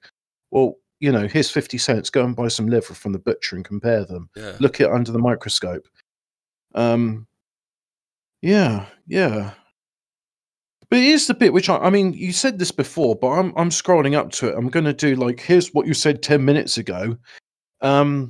Rio Arriba country, New Mexico, sorry, in June 1976. Ah, yeah. So I see that now. The pinkish blood is a control type of radiation used to kill the animal. According to, this is really hard to read, according to something experts, the red corpuscles, it's not corpuscles, corpuscles. Corpuscles are destroyed, leaving the pale pinkish colour. Does that mean anything to you, Hobbit? The red corpuscles are destroyed, leaving a pale pinkish. Yeah, so they're saying the red blood cells have been obliterated. Yeah. Which leaves so the pale pink colour is, I'm guessing it's the colour of blood plasma with the iron from the hemoglobin mixed it. Oh, so Weird. It says a probable explanation for the pinkish blood is a control type of radiation used to kill the animal, according to radiation. That must be radiation experts. The red, whatever you said, are destroyed, leaving the pale pinkish colour. All toxicology findings on blood are negative because of the dissemination of the radiation. I'm gonna have to guess because the right hand side of the page is missing. So anything at the right hand side of the page, you have to guess. Well, I know from aseptic technique and dealing with like contaminated lab samples, you put all contaminated lab equipment and samples. Well, you either incinerate the samples. If you want to recycle any of it, you stick it into an autoclave. An autoclave is a pressure cooker which goes to 180 degrees and uses steam. But they found that if you use an autoclave which does all the steaming, but you also put microwave beams into it, it's even more effective at destroying bacteria, fungus, and viruses. So biocontainment labs, they use steam microwave oven autoclaves, and you could use a microwave tuned to a certain frequency, which would shatter red blood cells. Oh, okay. Yeah, this is. I mean, this is. It's quite because interesting. the thing is, I think we might just do this and we'll do the rest of the. Because this is quite good, isn't it? Because you've got an actual FBI report to go through, haven't you? Yeah, I mean, so we're looking at citation 11, is it? I mean, because I just closed that. So if I go, it was 1976. The liver and stuff was pulped. Where was it? Was saying about? Oh yeah, citation 11. So if I go to citation 11, I'm on page 4 out of 27 of the PDF. Oh yeah. God, I wish I could download this PDF. Is there a way I could do that? Oh yeah, here we go. I can click on it there. Yeah, you can click on it. Downloading from FBI.gov. So I'm clicking on it so you don't have to, audience. So it says Martinez, who was visiting his son-in-law, I can barely read this, so it's Mauricio Gomez, I assume, brother of Manuel Gomez, heard a low-flying aircraft in the vicinity of where the mutilated bull was found at approximately 3 a.m. on 4th of the 24th, 78. Yeah. The 4-inch circular imprints were identical to the ones found in a similar tortilla. Mutilation. Basically, what it is, the right-hand side of they didn't photostat it properly, so the right-hand side of the page is missing. So that must be mutilation. Approximately 13 miles east of Dulce on June the 13th, 1976, which also involved one of Mr. Gomez's cattle. Yeah. Investigation of these strange mutilations have been hampered. Yeah. Yeah, hampered. I'm sorry, chat, but we're missing like an inch of the document here. Have been hampered inability to find laboratories which will perform tests and report accurate findings. This writer was fortunate enough to have found this situation, shortly after it occurred. I assume CCC means occurred. Yeah, I've just put it up so chat can see how bad this thing is we're trying to read. Yeah, so chat, if you're here, we're on page 4 at the moment. In either case, should I give them the FBI link? Yeah, can do. I don't think you'll get in any trouble reading this, chat. So let me just copy this here. Oh, I've done it. Oh, Flurry Canary helped us out. Anticoagulationuk.org. List of anticoagulants. I mean, the thing is that something was done to the blood to make it. Well, we know now we've read this. We know it wasn't anticoagulant. We know it was radiation that was used to break down the blood. Don't we? Yeah, it was. So what I'm doing in other cases, animals are found only days or weeks after mutilation. It is writer's opinion that these animals have been something for something time before they are mutilated. Also, investigation shows that all mutilations are to native cattle. In Rio Ara County, approximately 15,000 herd of steers imported from Arizona, Mexico, Texas, etc. Another county have not been mutilated. I think that's etc. Isn't it? Yeah, oh, that's it. ECT. Yeah, that Yeah. is an ECT. Again, chat. I mean, you can see here it's a poor copy. Yeah. It is writer's theory that these animals are picked up by aircraft, mutilated elsewhere, and returned and dropped from aircraft. This is indirect from bruise marks and broken bones or cattle. So they dropped out of the plane. Identical mutilations have been taking place all over the southwest. I think this is indicated from bruised neck, bruise marks and broken bones on cattle. Can you bruise post-mortem? No, there's no blood. Them half dead. Yeah, they must be. So they're not even dead when they're dropping them. Identical mutilations have been taking place all over the southwest. It is something that no eyewitnesses to these incidents have come forward, or that no accidents or have occurred. Mangled word to admit that whoever is responsible for the mutilations is well organized, with boundless technology and financing and sorcery. Secrecy. Oh, secrecy. Yeah. Secrecy, sorcery. It's one letter off. Yeah. Writer is personally guessing it. That's really interesting, considering this is in an FBI report. Well, yeah, I mean, the FBI report is having to say, what they think, and just I'll read the last sentence here. It says, Writer is presently getting equipment, though, through the efforts of Dr. Edward Burgess.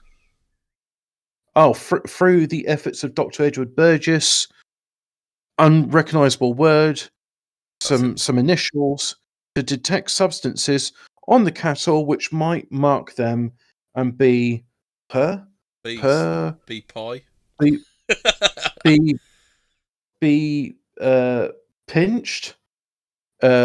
on all Mr. Goes's cattle in the near future.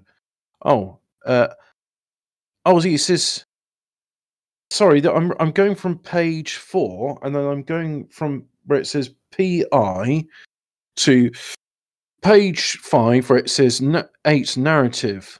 Up by infrared rays, but not visible to the naked eye. Picked up by infrared rays, but not visible to the naked eye. These tests will be on all of Mr. Gomez's cattle in the near future. Assisting in this investigation is Ms. Bird, New Mexico Cattle Sanitary Board, and Mr. Bovine Burgess, Albuquerque. Howard Burgess, Albuquerque, and then some initials. And then Gabriel Valdez signed it. I mean, I tell you what, have you ever heard of something called Slow Scan TV? This might tie into a true crime thing. Well, Slow Scan TV is this way that you can use, a fax machine sends like warbly noises, and then the fax machine on the other end will turn that into an image. Yeah, well, also like your old Commodore 64 when it used to do. Yeah. You used to press play on the tape and you'd hear all the data being exchanged. Just like my Sinclair Spectrum. I say my Sinclair Spectrum, my uncle's Sinclair Spectrum, which he'd let me play with. Yeah. Slow Scan TV was the same sort of thing. Like, say you got like a policeman out in the field and they wanted a mugshot. They'd use the police radio. They'd send a warbly thing, and then your Slow Scan TV on the other side would like scan line by line the image, and I was shown it today. Is this that shortwave thing we were talking about during the Number Station episode? That is the same. Yeah, it's the same thing where you can encode images in sound. But this way it works. It just uses 3 frequency bands, so you can sort of hear very high pitched whistling. It sounds a bit like a waltz because it's da da da. Did you hear the bit when they talk about the warble? There's a warble. People heard a trill. I think the trill sound is what they say when these cattle go missing. Oh, I'm sorry, I don't know anything about it. Hey, this is really good. Because I'm looking at the thing on YouTube here. Yeah. And what's happening there is because of YouTube's compression of the video feed, it's managing to do noise sampling. Oh, it's all these is it? Yeah, it's cleared them up. What you need to do is get it on page 5 I think it's page 5 where it's got like his signature. Just hover it on that for like half a minute and see if it clears it up a lot. Where do you want it? Can you, Page 5. Which bit of page 5? Oh, that page. page 5 is just like where he's got the signature, respectfully submitted, Gabriel Valdez. Yeah, and it's just let's see if it'll clear it up, because the little bits of noise you see there, that to me suggests that it's been transmitted over radio waves or some other really noisy medium. Isn't there some? What's the older version of photocopying? Is it a photostat? Is it? I've never encountered a photostat, but I'm sure there's a like pre-photocopying version of copying. It's incredible watching YouTube's compression algorithm dealing with this noise and going like, oh, this isn't actually what you want to see. So yeah, it's making it more legible. I'm going to make it big screen and just have a look at that, and up by infrared rays but not visible to me. That's incredible. So I'm looking at that, and it's doing error correction, and it's making it easier to read than it is the actual PDF on my screen here. Because I got it on the other screen as well. Sorry, chat. This is just satisfying my autism about error correction and image handling. We aren't going to talk about cattle mutilations. I learned about slow scan TV today, and I understand it's a way you can send fax images over a civilian or police band radio. Right, so Photostat Machine, or Photostat, was an early projection photocopier created in the decade in the 1900s by a commercial camera company which became the Photostat Corporation. The Photostat... Created in the decade in the 1900s? Yeah. Yeah. Decade. People like their weird language, don't they? Yeah. There's no, like... I'm sure that was photostated rather than photocopied. Yeah. I mean, it is, isn't it? Yeah. I mean, I'm glad they digitized it so we can read this stuff. Oh, right. Both the Rectigraph and the Photostat machines consisted of a large camera that photographed documents or papers and exposed an image directly onto rolls of sensitized photographic paper that were about 30 feet long. A prism was placed in front of the lens to reverse the image. After a 10-second exposure, the paper was directed to developing and fixing baths where then either air or machine dried. Since the print was directly exposed without the use of an intermediate film, the result was a negative print. A typical typewritten document would appear on the photostat print with a black background and white letters. Thanks to the prism, the text will remain legible. Using photostats took about 2 minutes in total. The result could in turn be photostated again to make any number of positive prints.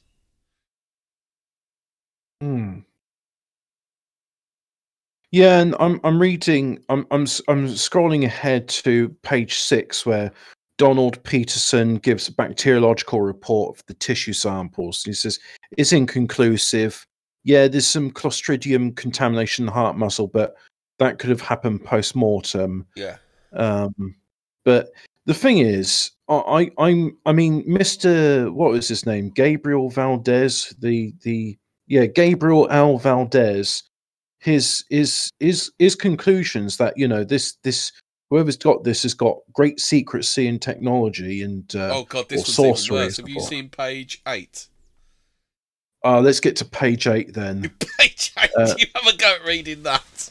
That's awful. All right. Okay, chat. Hemi's gonna stop it on page 8, and hopefully YouTube will make it easy for you to read. But if you full screen it now, and Hemi, why don't 1 second? I'll be back in 1 second. Okay. So whilst he's doing that, I'm going to look at here on the YouTube, and I'm going to look at my thing here. So I'm looking on my local copy here, and it says on 6-14-78, I was contacted by Mr. Martinez Gomez at 2 p.m. Reference? And what does the YouTube say? No, the YouTube is actually even more illegible on reference. Reference mutilation, which had taken place at his Burner Ranch. What does that say? At his, I can't read that word. Sorry, chat. So you can read along with me here. 13 miles east of Dulce, investigation at scene revealed that a 4-year-old Hereford native something. The carcass was lying on it's got left crossed out and right handwritten on its right side with tongue and sex organs precisely removed. Pinkish blood from her nose was visible, and the left Are you actually front reading that leg, through YouTube? yes. If you made it fit to page, you might have to like control and scroll wheel it. But yeah. Wait, it's fit to screen as it's on fit to screen at the moment. I mean, if on the well, if I could, I'm not sure. I can't do a screen share because we're on Discord, aren't we? Yeah. Yeah, but I'm yeah. So, but anyway, right side of tongue. There you go. Yeah, there. So you'll see this in a bit. So, pinkish blood from her nose was visible, and the left front something missing. Her left leg was broken. What page are you on anyway? 8. I'm on 8. I'm on page 8. Just past pinkish blood. I'm on the next line because like half it's legible. How many lines down is that? So pinkish blood is the 5th line down. So pinkish blood from her nose was visible, wiggly ball, and the left front leg was something. You know what? They don't need to redact stuff. They just photostat it. Yeah, that's it. It's like, oh no, we released this information to the public. Parts were visible on the lower left leg. Claw or vice had been fastened. Clamp or vice had been fastened. No imprints or tracks around. Mutilation site was approximately 500 yards north of the something. Yeah. Mutilated animal on June 14th, 1976. Investigation of the elsewhere and distilled and oh, I'm sorry, chat, but I mean you can. It's so illegible. It's just like there's so much information here. They could probably just like, oh yes, we detected an element not seen previously discovered. That's just as bad on YouTube. Yeah. YouTube can't. YouTube's just like, I'm sorry, Matt, I can't deal with this. But it's all right. So what? Page 9. I mean, the fact is, chat. You've got the links to it. You can read it if you want to yourself. But there's 27 pages of these cattle mutilations. Yeah. But we don't want to focus just on that because we want to get onto all of it, don't we, Hemi? Well, you can't. I think this is quite interesting because at least we've got an actual document, haven't we? Yeah, it is. I'm just thinking the big picture here. You know what's going on? Why do these space aliens want to like do such vivisection of our animals, and why are they doing it to them live? Don't they understand that's inhumane? Yeah. Do they care? I mean, we're guessing if these things are bruised that they're literally fucking coring out the sexual organs, mushing its fucking heart up, taking its eyes out, and then just literally dumping microwaving its blood. Yeah, and then just fucking dumping it out on the field, still like quivering. I mean, honestly, these people need a strongly written letter from RSPCA. Yeah, that'll stop it. That'll learn them. We need to get our most powerful radio telescopes to beam a message to Sirius the Dog Star and say, "Oi, sort it out. Stop." We need space Karens. We need space Karens to go up there and sort this out. I think Sirius is about 31 light years from Earth, so in about 31 years' time, they'll be like, "Oh, they said they'll fine us if we keep on mutilating their cattle." All right, let's just focus on the. I don't know how much alien lore you know, Hobbit, but do you know? Is it I can't remember which American president it was signed a deal with the Pleiadians, allowing them to kidnap people. Cool. Is it I want to say Truman. When did this happen? Whenever Truman was president. What? Yeah, I didn't know about the Pleiadian deal, but was that a Pleiadian bargain? Yeah. I'm sorry, chat. but you know, got to have a few jokey jokes whilst we talk about organs being pulped into peanut butter. Yeah. The reason I mentioned Sirius as well is just that the Egyptians seem to put great importance on it, and they got their Great Pyramid. The only star you can see through that chamber is Sirius. So, you know, what's up with that then? If you go down to page 12, attached is a portion of some correspondence received from Senator Harrison Schmitt indicating that 15 mutilation of animals have occurred in Indian country and New Mexico over the past 3 years. When he's saying Indian, does he mean curry Indian or what? I mean, do these animal mutilations occur in India? No, Indian country. It must be a part of Mexico, mustn't it? I don't know. Was this like mid-70s? So I assume they were like. I also assume that this is going on in other parts of the world as well. But yeah, it's not just the FBI. I've found quite a few British reports. I don't know if you want to go through a few. Yeah, I'm just wondering if this is happening in Germany or Russia or like Africa. Well, I mean, if it's happening in Africa, I mean, forget about it. But we are searching for the murder. You're there. Did you do it? If you go to the next link down, which is Beams Investigations, there's some reports from England. Beams Investigation. This is in the stack, is it? Yeah. Yeah. So there's a few British ones, so we could do some. Let's see. Animal mutilations. Disturbing cases from Bempton, because I want to do an episode on Bempton because that's quite an interesting place. Okay. So we'll do the latest farm animal. So we'll do the one from the 10th of the 10th, 2016. Latest farm animal mutilation case.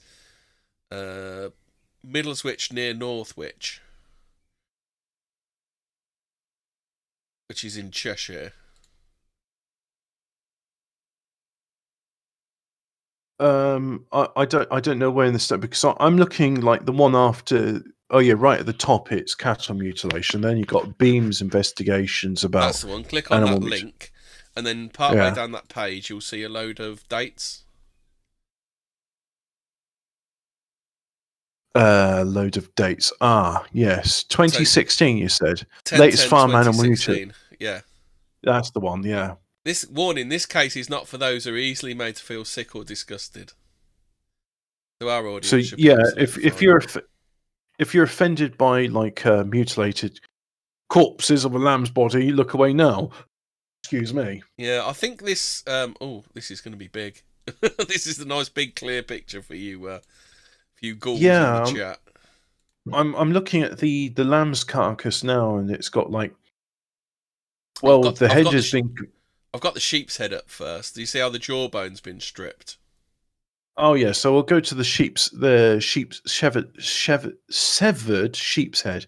How was it I was able to say seashells by the seashore? Well, I can't say a severed sheep's head. Sheep's severed head. Yeah, it's easy for you to say. Yeah. That looks like it's been exsanguinated because there's no blood or other fluids coming out. The eye's completely. Now, mind you, maybe that's the work of ants or other insects. That's been there for a long while, so I think this one's pretty inconclusive. Yeah, it's pretty. And I'm just having a look at the carcass as well. That's been there a very, very long time, hasn't it? To be dried out like that. Yeah, that's had it. That carcass. I mean, there's bits of wool scattered around. That's not a fresh kill, but. The lamb's head and lamb's body and evidence of coring. I'm just going to look at this. Also, a few feet away, there were 2 dead lambs. One with its head missing, with the other with an eye cord out, plus a hole where I think the sexual organ had been removed, and another hole to the stomach. So this is real stuff. Oh, it's nasty. I don't like seeing those blue bottles over the corpse. Yeah, that's horrible, isn't it? I don't like the idea that these animals, they've been experimented on whilst alive as well. I mean that's practically halal. That because that can't be predation, can it? The one with the hind quarter missing. No, because there'd be teeth marks on it. If you zoom in, if you click on it, because that's the fault. Go back Ooh, to that lamb's head that's a again. bit too Yeah. much. Oh, Go back to. I'm on the ribs at the minute. Yeah, I know, but if you go back to the lamb's head, you Yeah, can click on it to make it big because that the actual image itself I can't is actually control massive. it; just goes massive. I can't control the Yeah, size of it. I know. I know. So I'm looking at this now, and Yeah, that's quite cleanly taken out that eye, isn't it? yeah, I'm looking at the eye socket. There's nothing there. And the thing is, judging like its ears and the hairs and wool and stuff, it's freshly dead. Yeah, There is a little bit of sign of blood on the wool around the eye socket, so that to me suggests that the eye was pulled out, yeah, and that was quite messy. And these creatures which did it didn't bother to clean up. But fuck's sake, why are they doing this? yeah. It's So then we're looking I at the mean, lambs. I know the godless demons which come from deep within the earth, but they tying this Yeah, but into the this Hollow like head. Earth Why episode. have they done that with the head? Well, the demons aren't they? Yeah. It's I mean, I even think to myself because here's the thing, right? I remember reading years ago. I was in like See, a look, on the mate. there's no blood anywhere near that body, is there? No, it's. Whereas when I zoomed in on the picture of the head, I was looking at the eye socket. I could see there was a few red hairs around the eye socket, which suggests Yeah. to me the eye was pulled out. Um, but it's yeah, it's bizarre. I mean, here's the thing. I was on a mate's blog years ago, and one of the books he had on his table was this one about this guy that was working in UFOs, and he was receiving. He was picked by the Air Force because he could be telepathic. He could pick up messages uh, just using power of his mind, and he was being trained to pick up alien messages, not just human ones.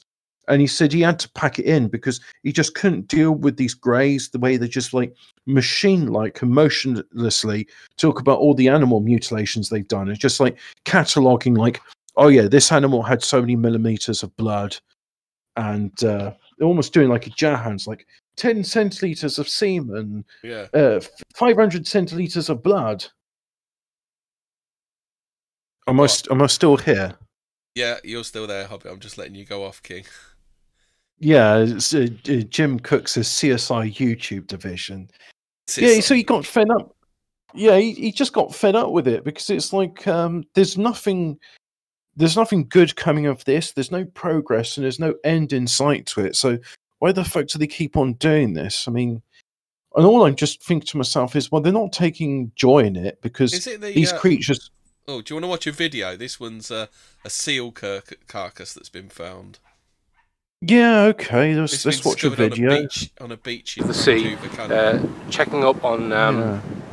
on these lobster pots. Now, a very recent case of seal mutilation occurred British in Planet. Canada, Vancouver, in September 2016.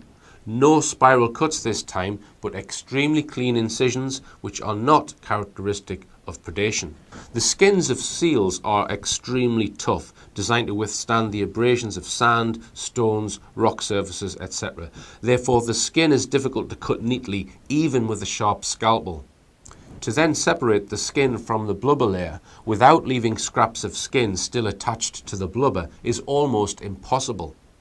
On this seal found in Vancouver in September 2016, we see a perfect separation between skin and blubber with no residue apparent. Yeah. The rectal core and the perfect 60 to 70 millimeter circular shallow cut with neat edge on the flipper looks like classic animal mutilation modus operandi. Continuing with the... I mean, the thing about this as well, I mean, I almost think it's like calling cards. And my understanding is from what people have said about grey aliens, I suspect they are little goblin demon creatures which live in the bowels of the earth. And they're more like biological robots. They're not actually creatures that... Or maybe at one point there were creatures with free will, but they just gradually got subsumed and they're effectively biological robots. because the most recent article on Beam's investigations is an exsanguinated corpse of a coyote, which is just dangling on the power lines. I'm thinking they are really brazen about this stuff. Yeah, they don't give a fuck, Really? do they? You seen No. this? Where's the one I was going to do next? That's from 2015. Looks like another classic animal mute case. Obviously, they call them mutes then, mutilation cases. Syston in Leicestershire. So this is Honey the horse after the brutal attack. I think we might do a second part on this, because I haven't even done about the Croydon cat killer, because he's a thing all on his own, isn't he? I think we will need to do a second part to this, because again, I'm going into speculation here, but it's based on what I've seen over the years, like when sat having a dump on my mate's toilet, reading his book about aliens. That you know, these creatures from Hollow Earth, they're doing this stuff. And all I can think is, well, the Greys themselves. If you click on the thing, will. you can see the what happened to the horse, and it's not pleasant. No, it's not. And again, no blood. The only blood is on the fur.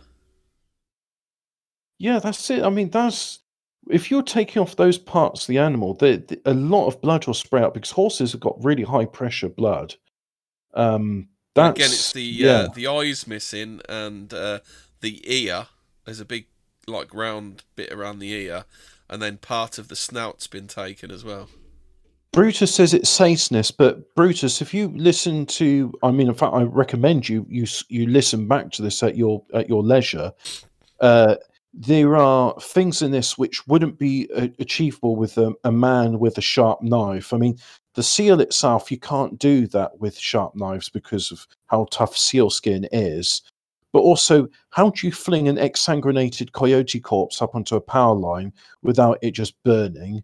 How do you do? How do you neatly sever, pluck out the eye of something without all that stuff done? Because I've had to do animal dissection before, and by the way, I really fucking hated it. When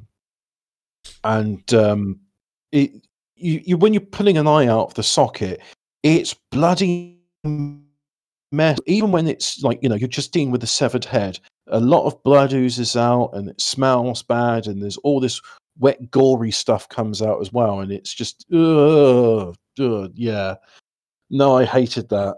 The worst thing is there was equine studies next to my classroom, and they were working on horse hooves, identifying tendons which would move the hoof one way or the other, and it was a bunch of diseased things. So those smelled absolutely fucking revolting. It just happened to be I was in their lab at the time because I was making soap, and there was no free benches in my classroom. So I was like, do you guys mind if I just have this sink in the corner? So yeah, if you don't mind the smell. I was like, well, I'm making soap, so maybe it'll be useful. Yeah. Yeah, if you click on that Honey the horse, you actually see the horse without the pixelation. Yeah.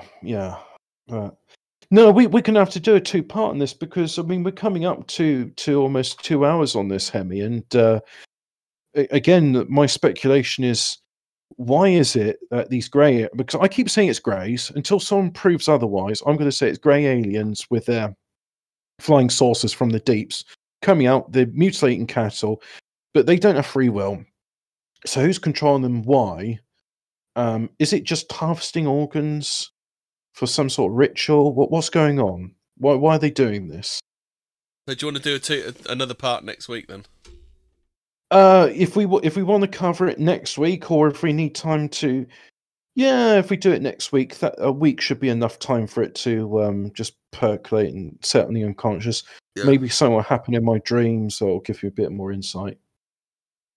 Oh, right. Brutus is asking, why do greys not have free will? I mean, that's probably an episode, something for another episode. But from what I've read, they were creatures with free will, but then they became mechanized, and they're effectively biological robots now. They're just that's why they hate us. And it's not why they hate us, it's why they want to breed with us, isn't it?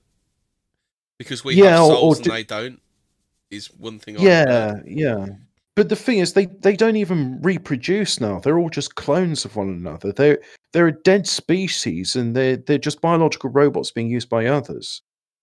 I get a feeling with all this technology, that's something like that's probably being done to us because we are getting divorced from nature and reality.